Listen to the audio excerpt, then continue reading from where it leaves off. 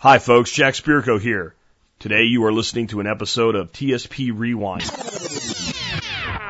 Commercial-free versions of past episodes, podcast blasts from the past. I put these up when I can't do a show due to professional commitments or rare vacations. These podcasts will appear in standard iTunes, Stitcher, and other feeds, but will be titled TSP Rewind episodes and numbered accordingly. And remember, while there are no commercials in these episodes, you can always support the show by becoming a member of the Member Support Brigade or by doing your Amazon shopping through tspaz.com. Today we are rewinding to episode 386, Fishing as Part of a Sustainable Food Supply. Originally aired February 25th, 2010.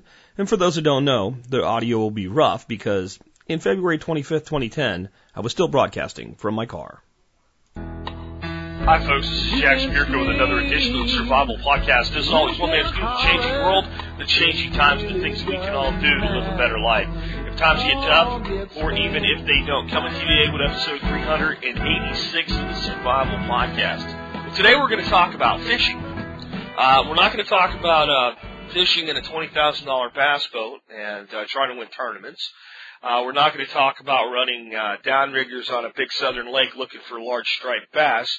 We're going to talk about fishing as a strategy for self-sufficiency, for modern survivalism, and for sustainability as part of your protein supply. We're going to talk about doing it intelligently, how to get maximum bang for the buck with fishing. This is something I've done my whole life. I mean, from the time I could tie my shoes, I was learning how to tie a fishing hook. I had to learn a lot of things on my own because during at least a very young part of my life, when I was such a big thing for me in Florida, my dad was a workaholic, and we were away from all the relatives up in Pennsylvania because we were down in Florida for about 10 years, and I had to learn these things myself. But when you learn things yourself, sometimes you actually learn them better. And then over the years, of course, I spent a lot of time traveling and fishing with people all over the country, and I picked up a variety of techniques. I'm going to share some of those with you today. Some of them are going to be, let's say, the highly technical techniques, the things that you can do with traditional fishing gear to maximize your catches, especially certain species of fish that you could do that with. And some are going to be, let's say, low-tech techniques, things like jug fishing. Trot lining, and other techniques like limb lining that may not be legal in all areas. So I have to tell you now in advance to make sure that you verify the legality of anything I tell you today in your state before you try it, because I can't tell you what the law in your state is. That's up to you. All right, let's go ahead and move on to the main topic today, and let's talk about fishing, and let's talk about fishing first in the way that most people think of it that don't go out and fish. Odds are you watch TV. And occasionally you'll put a fishing show on, and generally most people that aren't fishermen can't watch these shows for very long, but occasionally they pause to just see what's this fishing thing all about. You see a guy running around in a boat that he's got maybe $30,000 or $40,000 into, sometimes more, and you're driving a car that's worth half of what this guy's boat is. You think fishing's not for me financially. He goes all over the place, and he catches these big green fish with big mouths called largemouth bass. And that's what you see mostly on TV. I don't want to put everybody down or anything, but that's the number one fish caught on national television today on their fishing shows, cable TV and satellite TV, is largemouth bass. Pulls the big bass up out of the water, looks at it, woo-wee, look at that, throws it back in the water to let it get bigger when it already looked pretty daggone big. And what you may be thinking is the guy's got like $40,000 a pound into that fish, and he still didn't eat it. So what is this guy going to eat? And the answer is he's probably not going to eat anything. Because what you're watching are professional bass fishermen. When I say professional, I mean they earn their living off of these fish. And they've created great fisheries for this fish throughout our country. And I actually really admire them. So don't take anything I'm saying about them the wrong way, because they've dedicated their life to something they love and they have a passion for. And in doing so, they've created a wonderful amount of habitat by funding it with all these great programs and donations and sponsorships throughout our country. And a lot of lakes that would just be sitting there as water collection because of people that do that type of fishing have been managed for fish habitat. Now, here's the benefit that we get out of that, even if we're not that bass fisherman. And if you are, don't take anything negative, don't think any of the stuff that I'm going to say negative about you. Because in a lot of ways, a lot of the places that are out there now for people like me to go catch white bass, and channel catfish and other fish that I consider more of a table fare, folks, I don't care if it upsets anybody. I'll eat largemouth bass too. I just generally spend my time on more productive food species.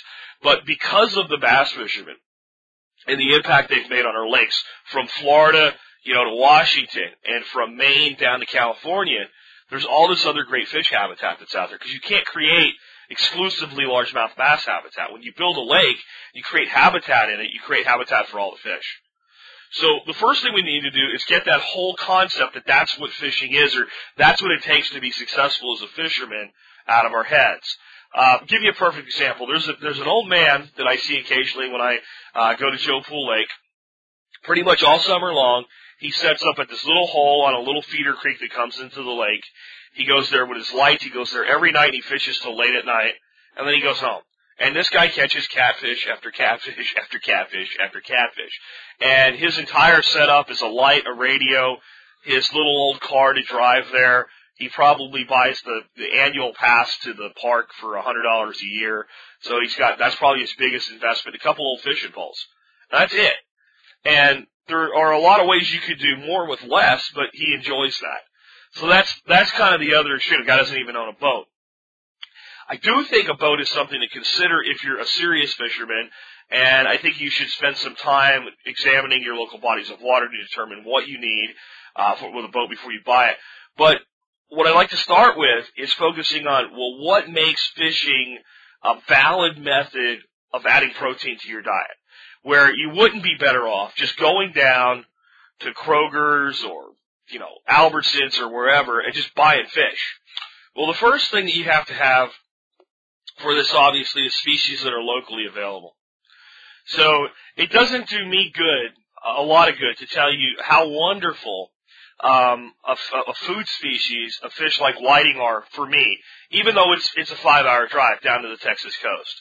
But if you don't live anywhere near the coast and there's not whiting available, then that species doesn't really maybe hit a high value for you. But if you live in coastal regions, you're lucky. And there's probably a lot that can be done with pier fishing and surf fishing that's extremely inexpensive, and a really good way to branch out and add more fish species than the person that's landlocked. But what I want you to understand is whiting is one example, but I may be talking today about crappie and white bass. You might have them in your area. So just because I say a species is something that's highly advantageous, I'm trying to make a point that doesn't mean it's highly advantageous for you. What you need to do is look for similar species that are locally available. Because if you have to travel long distances, and even for me, 5-hour drive, that's going to be 10 hours in the vehicle down and back, and you're burning up a lot of gas. But hey, if I go spend a weekend on the beach camping out, and I come back with a cooler full of fish, because they're a fish that has no limit, and they have high food value, and I can then preserve them through a variety of processes such as smoking or canning, then I've kind of had a net gain. A much bigger net gain for me, though, is to follow my own advice on what's locally available. Joe Pool Lake, 10 minutes from my house. In that lake, probably the easiest species of fish to catch year-round with very little ability. I mean, you have to be a great fisherman to do this. You have to know a few spots and work a few spots out, is white bass. And I learned just about everything I know in that lake about fishing for white bass from a friend of mine who's a guide on that lake who I hired and said, hey, I want you to teach me the lake. And he did a good job of that, and I took that kind of to the next level on my own.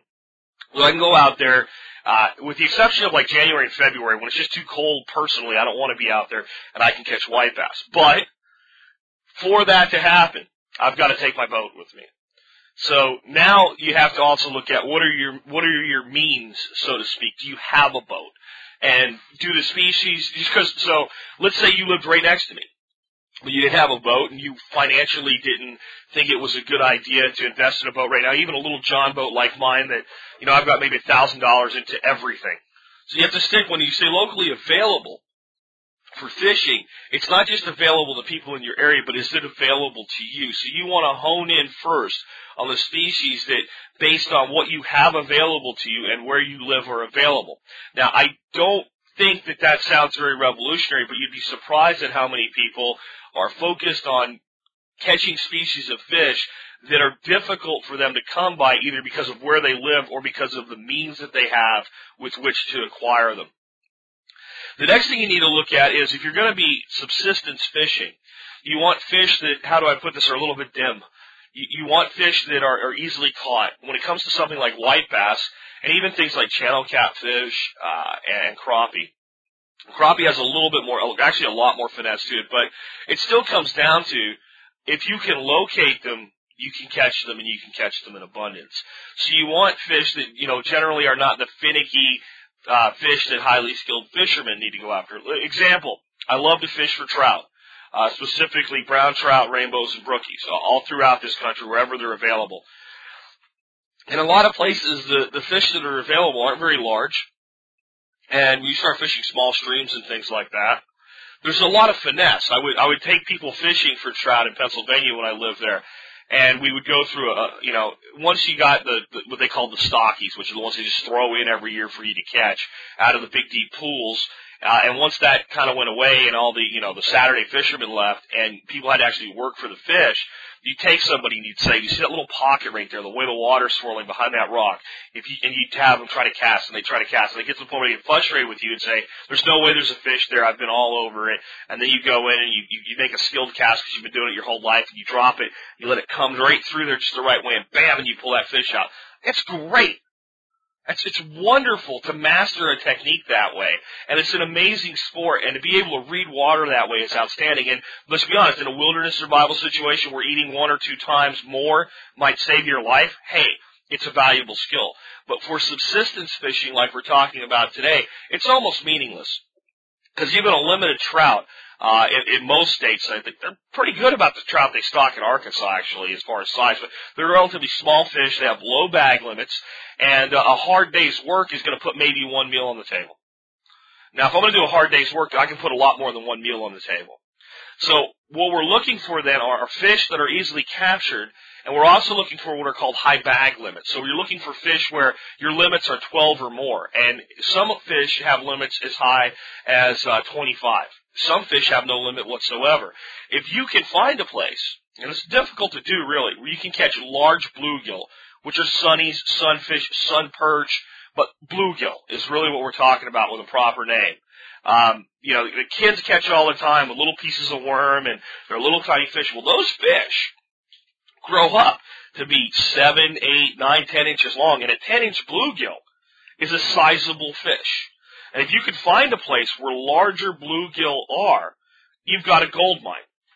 Because as long as you have some of your own self-defined limits to how many fish you're willing to take, and allowing the population to be sustainable, which bluegill, honestly, are very difficult to fish down.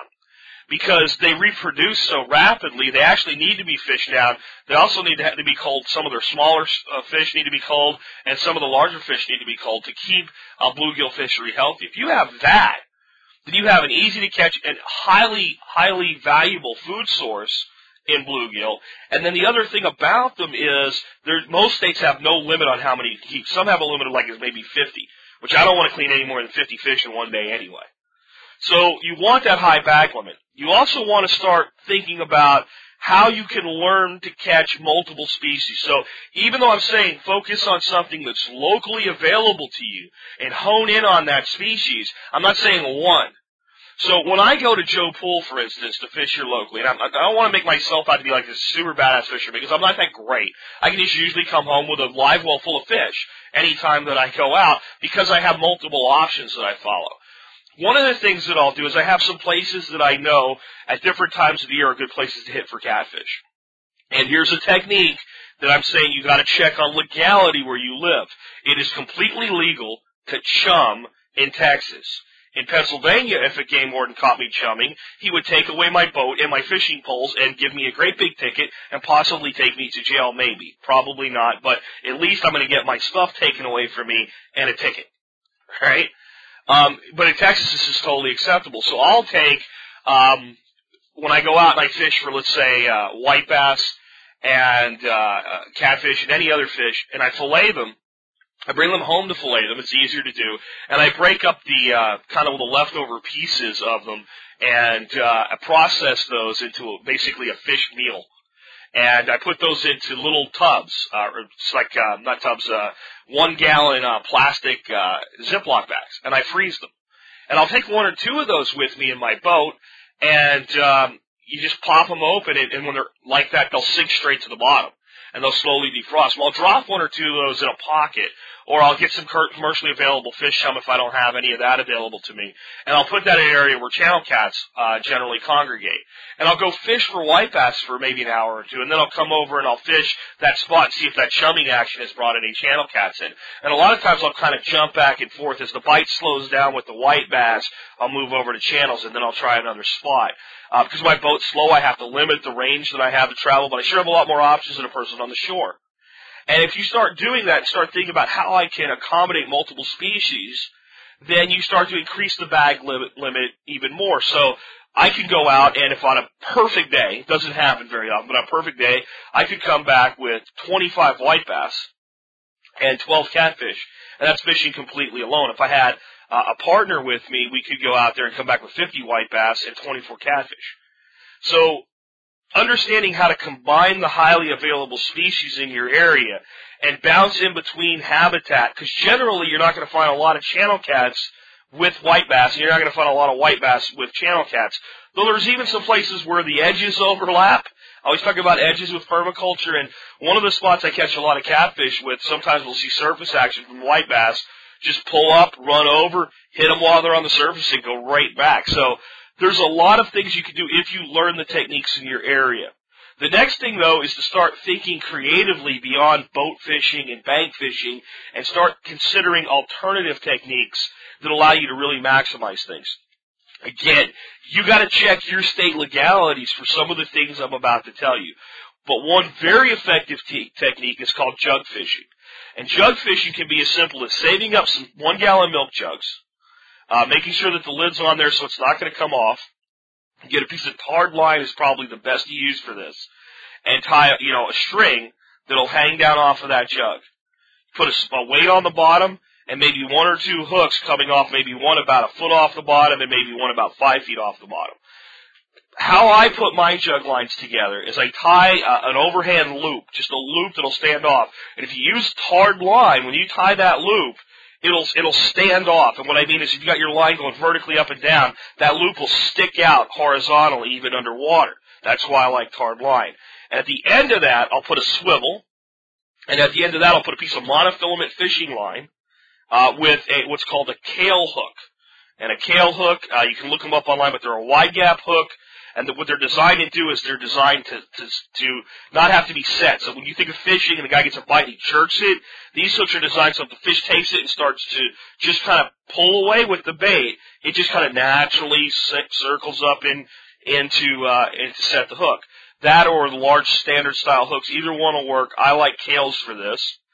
And that's really for catching catfish. You may occasionally catch some other fish with it.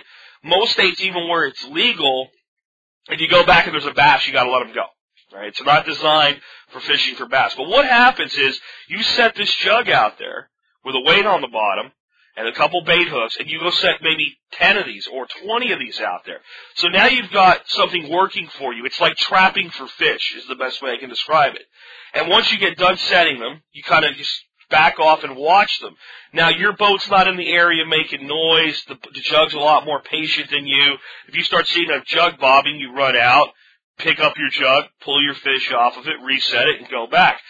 The jugs that don't have any activity whatsoever, eventually you move them until you find highly active areas for all of your jugs.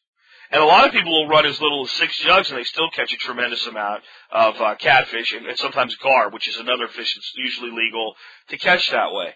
So that's one technique I really recommend that you look into and learn a lot about. As hillbilly as it sounds, and God knows a hillbilly figured out how to do this, it's very, very effective. It's also a technique that I'll sometimes use out on one of my lakes for combo fishing.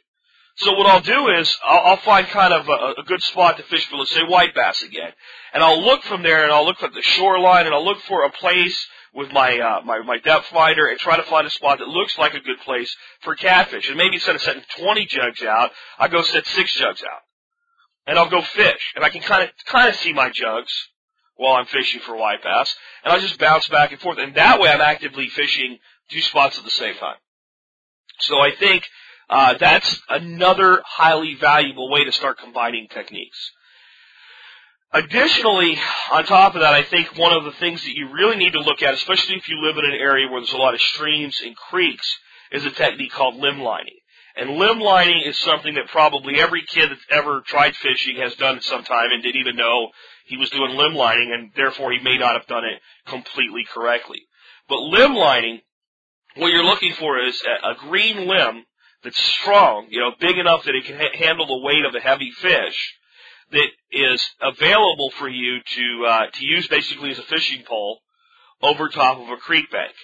And you put a certain length of line long enough to reach the area that you want to off of that line into the creek or into whatever body of water it is. But usually this is a creek technique or very small river technique, because you need trees close to the bank.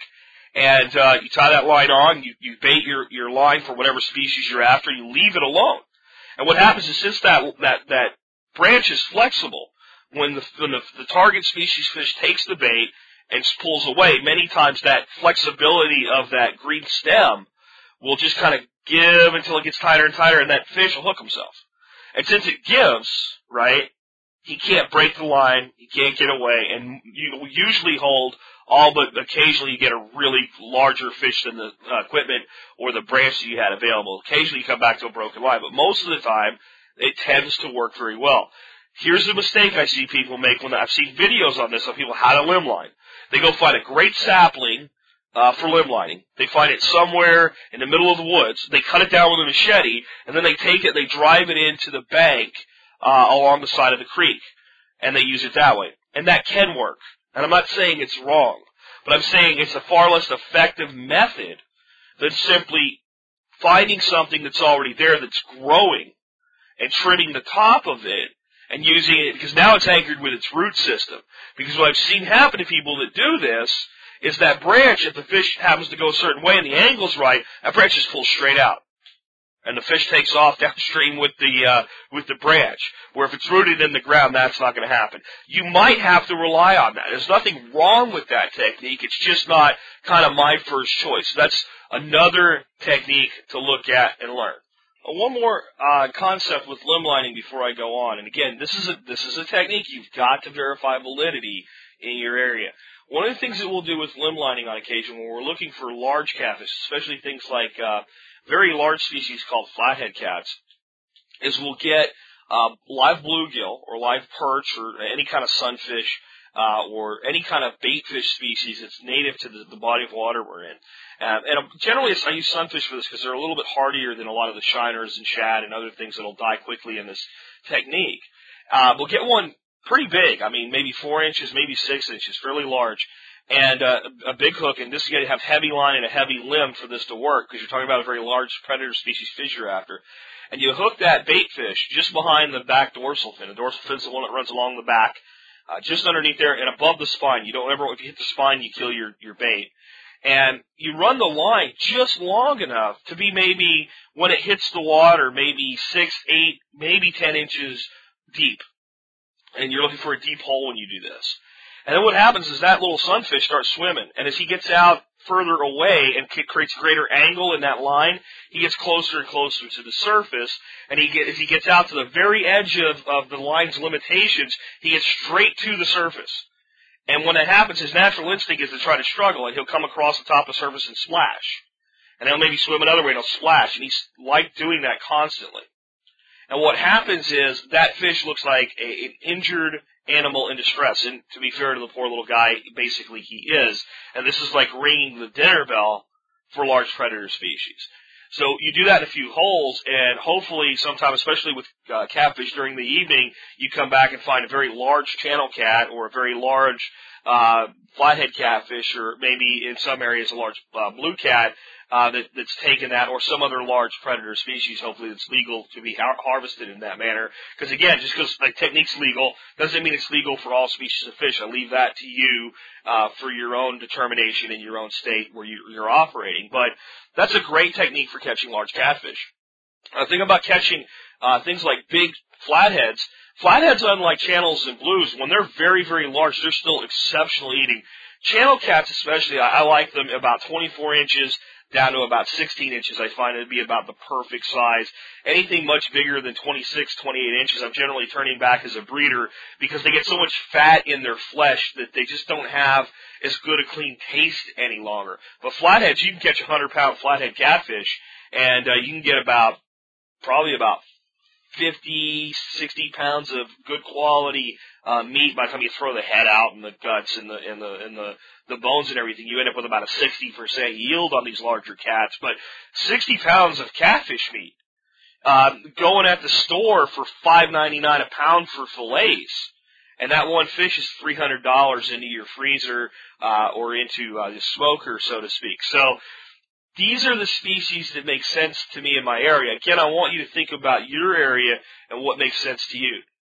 The other thing is to think about what other things can you gather as food while you're fishing. One of the things we used to do is go out and fish for catfish. We'd fish in the evenings, and we'd run jug lines. Well, while we were doing that, we'd hear morom, morom, morom, and they're bullfrogs, right? Well, if frogs are legal game, have a season or whatever methodology, while you're running jug lines, you can go out and gather frogs for frog legs. If you've never eaten frog legs, and if this sounds like some, a Les Stroud thing or something where they're biting heads off of stuff, trust me, frog legs are good. People say they taste just like chicken. They absolutely do not taste just like chicken. They have a similar chickenish type, but to me they're more of a fish-tasting item in a good way. They're excellent sautéed and they're excellent fried. And usually the best way to catch them, if it's, again, legal in your area, and there's maybe seasons and bag limits you have to be aware of, but it's with a good frog gig. Little four-pointed trident spear on the end of a pole, and we would just cruise around and shine a bright flashlight and hit their eyes, and they kind of, stay put, and you look for, you don't want to take the little ones. You look for larger ones, and, you stab them and into the live well they go. Now you have not only an additional protein source, but as you clean them, you have a source of chum or bait. Again, if that's legal where you are. Again, certain places it's legal to gig frogs. It's not legal to do it at night with a light. Some places it's completely acceptable. Some places you can only do it during the daytime. Some places they're probably protected. There's a lot of places where you have states where it's completely okay to do it, but not within the state parks. So all of these things you have to verify yourself, but starting to stack things. I have a good friend up in Maine. Whenever he goes fishing, he fishes at a place that's just loaded with big, beautiful freshwater mussels. The water's completely clean. They're totally safe to eat. Not all shellfish are safe to eat. So again, you have to verify this for yourself. But he goes out there and he fishes, and when he comes back, he doesn't just come back with a pile of fish. He comes back with a pile of freshwater mussels as well. So all of these types of situations, you need to be looking at how you can maximize your food harvest while you're fishing. It's not always with fish. There may be places where you can gather things like duck potato, or down in the very far south, places where things like taro have moved in and become invasive, and you can harvest taro root. So you can combine foraging with fishing. During certain times of the year, maybe you can combine fishing and hunting if it's legal where you are, where you can maybe hunt from a canoe and hunt predators like raccoons. And I know some people say, eat a raccoon. Well, again, folks, I've eaten raccoons, pretty good stuff, and there are places where there's, something legal to hunt almost year-round. A perfect example is people that fish, and not up here in Dallas where it's all disgusting, but certain branches and parts of the Trinity and the Brazos rivers, and they float fish them, and they take guns with them, and what they're looking for are feral hogs, which are very common in the very remote riverbanks, and it's a great way to harvest hogs. So now you got a guy out there that's looking for a variety of fish species, but he also has the opportunity maybe to come home with 100 pounds of pork. And, of course, there's no closed season on feral hogs in the state of Texas. Again, you have to take your state and judge against your state whether or not you can do these things. The next technique I want to talk to you about real quick is called trot lining. And I want to be very clear with this because this is the one where people tend to sound a little bit foolish. They call it a trout line. It is not a trout line, T-R-O-U-T, trout like the fish. It is a trot, like a dog trots down the street or a horse trots around the track, a trot line. A trot line is basically just a great big long strong line with multiple lines hanging off. It's spaced out in a way that they won't move and become tangled with each other. And there's some pretty cool gear to do this with now that are made. There's these very quick releasing clips, and the clip holds the monofilament down, and there's a hook at the end of it that's baited, and you can very quickly just squeeze the clip and remove it from the main line. And what I see people doing with these is they're running their lines is they keep a bunch of those baited, and when they go out to run their line, they just grab the clip that's on there and they pull it up out of the water, and usually the bait's either gone or there's a fish on it. If there's a fish on it, they cull it out. If it's too small, they throw it back the right size into the bucket it goes, and then they have a pre-baited line they just throw right back on. It's a very, very effective way to do that. Or you can build your own trot lines and, you can tie and pull them up. But I like those quick releases. If I ever do any trot lining again, I'm going to start using them, because nothing's worse than out there trying to untangle things and deal with problems. One of the big things I say with trot lines, just like jug lines, is somewhere between where that hook and the main line are, and you have that joining piece of line, monofilament usually, because you don't want thick, heavy tar line right up against the hook. It makes fish more sensitive to just taking it, biting it, and hooking themselves. You want a swivel. I don't care if it's just a swivel you put on with split rings or a snap swivel, but when I say swivel, I mean something that can turn. And they're available at any place you buy fishing gear. You can find all types of swivels. The reason you want that, especially with a species like catfish, if you've ever watched these wildlife shows where you see a guy with a crocodile or an alligator, they put a noose on him, and as soon as that gator knows he's caught, he starts doing what they call a death roll. He starts spinning. Catfish, once they're hooked and they realize they can't go anywhere, they have a tendency to spin. If you don't have a swivel in there, they start twisting and twisting and twisting that line. When you're fishing, it's not a big deal because you're reeling them in. So it's mitigated. But if they're out there on a jug or they're out there on a trot line doing that for a long time, or out there on a limb line, I also recommend swivels for that. And they start doing that twisting, eventually they weaken the line, and even though it's a line they normally couldn't have broken, they do break it. They also tend to tangle everything the hell up. So the first time I built jug lines, I just tied the monofilament directly to the card line, and when I went out there, I either had broken lines or one little catfish completely tangled and totally ruined that line. I had to completely replace the line. It was more trouble than it was worth to untangle it. And real quick, I snapped to, hey, let's start using swivels. Not only will we increase our catch, but we'll reduce damage to our equipment.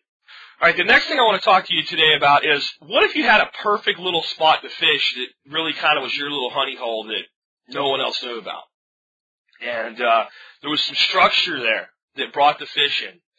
And those fish were always, hanging out around that structure because it was perfect structure. But it was a piece of structure that, nobody else could seem to find, even with a depth finder. Wouldn't that be cool? And sooner or later somebody might find it, but they would find it by luck, and it wouldn't be like a well-known spot. And you could create this little oasis of fish drawing cover and keep it all to yourself. What's the secret to this? PVC pipe.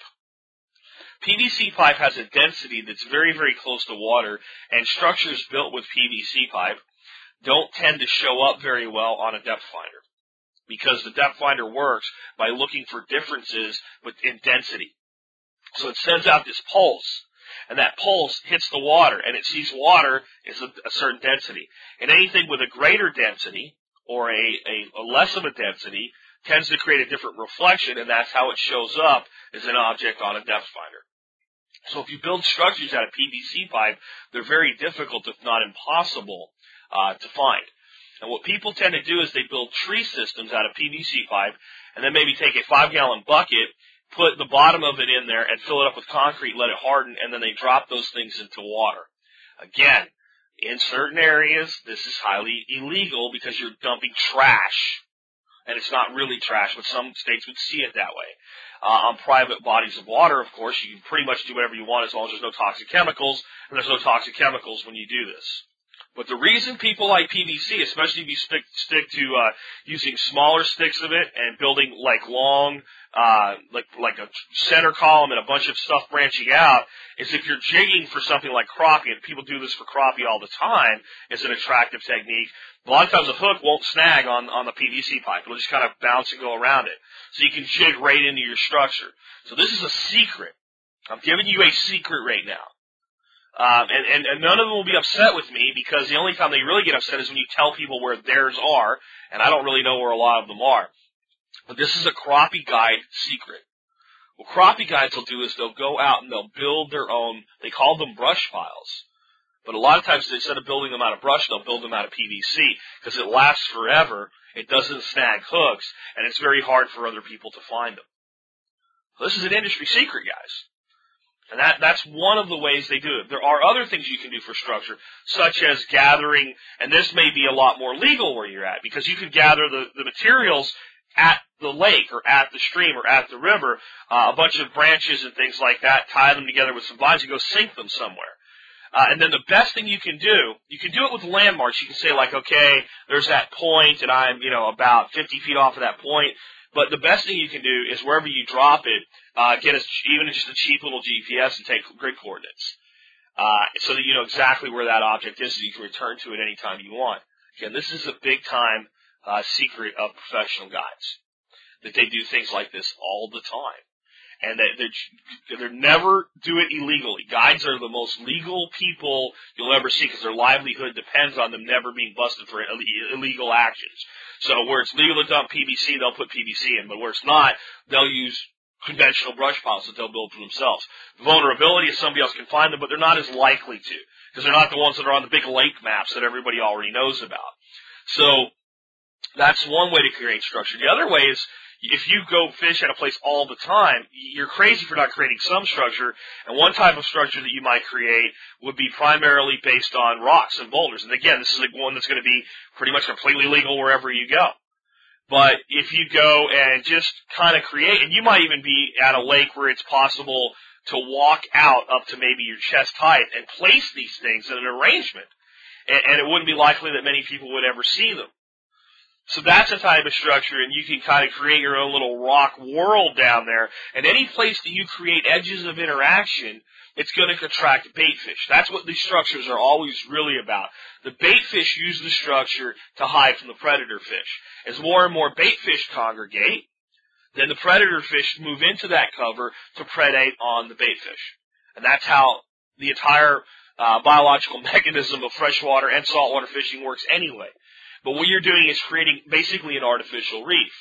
There's another thing you can do it's really kind of clever. A lot of fish like gravel bottoms. So if you have access to cheap or freely available gravel, you can just basically keep dumping a bucket in the same area over and over and over again until you accumulate a little oasis of a gravel bottom. And that'll often attract things like white bass in deeper water. It'd be difficult to do, but it's something definitely that could be done. But in a lot of places, what you can do with that is if you put enough gravel down, a lot of the vegetation that typically grows won't grow well where the gravel is. It grows in silt, and it grows in mud, and it grows in muck. So instead of having all that nice open mud and muck to grow in, a lot of the water plants will be suppressed, not stopped, but suppressed by that gravel spot. You create openings in your weed lines. Additionally, as long as you're in a place where it's okay to do, especially on a private body of water, you can go into these big weed beds that grow during the summertime and cut out a large portion of the weed bed and create kind of a pocket, a hole inside the weeds. And that's because now you can actually get in there and fish, and you have a lot of species kind of hanging on that edge. You've created another edge. There's all types of things you can do that way. Again, you have to look at the legalities and the law and the ramifications of doing them in your area. With that said, nothing I'm talking about doing is in any way harmful to the environment or damaging to the environment. I'm not talking about dropping a stick of dynamite in a fish hole and bringing fish up, or using a poison or a toxin, or throwing an old car in that's going to sit there and rust and break down and cause damage to the ecosystem. We're talking about natural substances or things with such a long shelf life they don't do any damage, like PVC. So there's a lot of things that can be done like that. Big chunks of PVC, 4-inch pipe, bolted together to make kind of like, let's say, 4 pieces, then 3, then 2, then 1, like a pyramid, and sink that in an area that's highly populated with panfish like bluegill. And that's just an amazing draw for those fish. And as long as you know where that is, it's going to have a propensity to draw the larger fish in that really appreciate that type of cover. So there's all types of things that you can do. It's about learning and thinking beyond just going out and throwing line in the water. One of the most advantageous things I think you can do, and one of the best investments in your money, if you have a decent lake around you that's well known as a fishery, is hire a guide for every species of fish that lake has guides for. So if there's a catfish guide on there, hire him. If there's a bass guide on there, hire him. One of the most effective things you can do, where a guide will kind of tell you stuff, is if you got a guide on a lake that's a bass guide and he's all into fishing for bass, and you say, I really want to learn to fish this lake for catfish, I'll hire you to take me bass fishing, but tell me the spots to fish for catfish. He'll tell you that because he doesn't care. Right? He probably knows them, but he's not protecting those spots. So that's a good way to get information. You're paying for it, but it's probably an education that's worth 10 times what you're paying for. Be honest with guides. Tell them, I want to fish this lake myself. Some guys will tell you, I don't take clients that way. Great, you don't want that guy. You don't want an enemy of a guide on any lake. You want to be above board with these guys. And a big thing, guys, you hire a fishing guide. Tip the guy. If he does a good job for you, even if you don't catch a ton of fish, if he works his ass off for you, give him a tip. That's a big way of how they actually make their living. There's not a lot of money in guiding fishing trips. It seems like a lot of money to you, but by the time they pay for their permits, their licenses, their insurance, the tax man gets his share, and then they pay for fuel in that boat. And a lot of times they have to spend a lot of time running around the lake to find where the fish are that day. They burn up, 20 gallons of fuel maybe. There's not a lot of profit left there. So, that 20 at the end of the day or something like that is often the difference between that guy being able to have a 6-pack of beer tonight or not. And that's why these guys do this stuff, because they love it and they want to live that lifestyle. So, when you book a trip, budget a tip. Now, if the guy sucks, don't give him one. If the guy just doesn't do his job, don't give him one. But his job is not to make sure you catch fish. His job is to work hard to make sure you have the opportunity to catch fish, and nobody, no matter who it is, can guarantee that on a daily basis. Now, I'll say this. The best guides I've known, if they have a bad day and it was beyond their control, they generally offer you a second trip for free or at a discount. When I've been offered a second trip for free, I've generally taken it. And if we have a good day, I generally tip them about half their rate. And I tell them, just take it. Don't worry about it. Good relationship with guides is tremendously valuable, and just respect kind of their areas that they've put together for themselves, and generally that's not difficult to do. All right, so kind of moving on from there, kind of going into wrap-up mode today, what I want to make sure that you take away from this is that fishing doesn't have to be complicated. It can be simple. It can be inexpensive, and it can be affordable. And I can't tell you exactly what to do or how to make it part of your life in your area. The best source of information that you're going to find about fishing in your area is reaching out into your community and making friends with fishermen that are already there that will share information with you about their areas. Often you're going to find that the older men are going to be the ones that are more willing to help out, because they're less in that kind of bravado mode of, this is my spot or whatever. The guy's been fishing a lake for 50 years with his parents. He's seen everybody that you can think of come and go out on that lake, and he knows that public water is public water, and it's open to everybody. He might not give you away his perfect little honey holes, but he'll tell you some things about the lake. And the big thing I think the problem people have with fishing and trying to get information about where to fish and how to fish is they shortcut friendships. And I think it's a huge mistake. And what I mean by that is a person goes out and they meet somebody and they start asking them very in-depth questions about a body of water when they really don't even know them yet. And it would be like meeting somebody today and starting to ask them very personal questions about their life before you actually, decided that, hey, this person actually makes a good friend. And people are generally kind of standoffish with that. And that's the same with hunting and learning places to hunt. So if you're lucky, maybe you have some good gun clubs or rod and gun clubs or something like that in your area, and they're a good place to start with that. But don't go in expecting that, like, it's just like going to a Chamber of Commerce mixer. Guys go to these things, especially people start their own business, especially financial advisors or real estate agents. They go into these mixers and they just like look for business nonstop instead of seeking relationships. And if you seek relationships, eventually the other side of things work themselves out in business and in life. So as you're looking for learning more about areas, there's two ways to really get good information. One is by becoming friends with people and going out hunting and fishing with people who you would spend time with doing other things. True friends, not friends that are being used for information. Or if you just want the information quickly, the best way to get it is pay for it. Hire a guide. They're professionals. That's what they do. They take people fishing for money. And a lot of times that money is very well spent, especially in bodies of waters that are local to you. And you can get a lot of bang for buck out of a guide, even if it's a body of water you'll never fish before. If you'll take the time to tell the guide, look, I don't just want to fish, I want to learn. I want to understand how you're reading structure. I want to know how you're patterning the fish. I want to know why we're doing what we're doing now.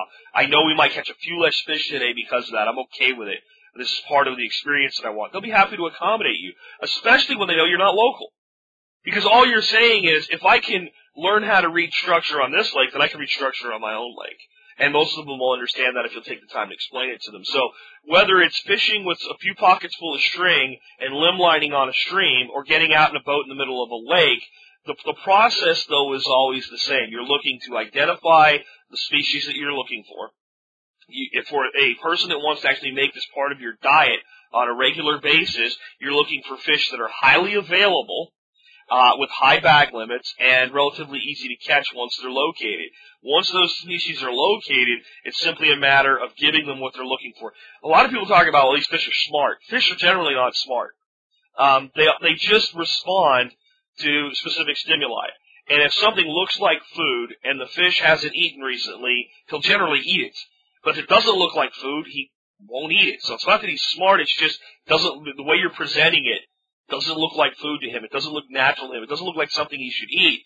But catching fish is actually relatively easy because if you think about it, a fish has to take advantage of any food that comes into his sphere.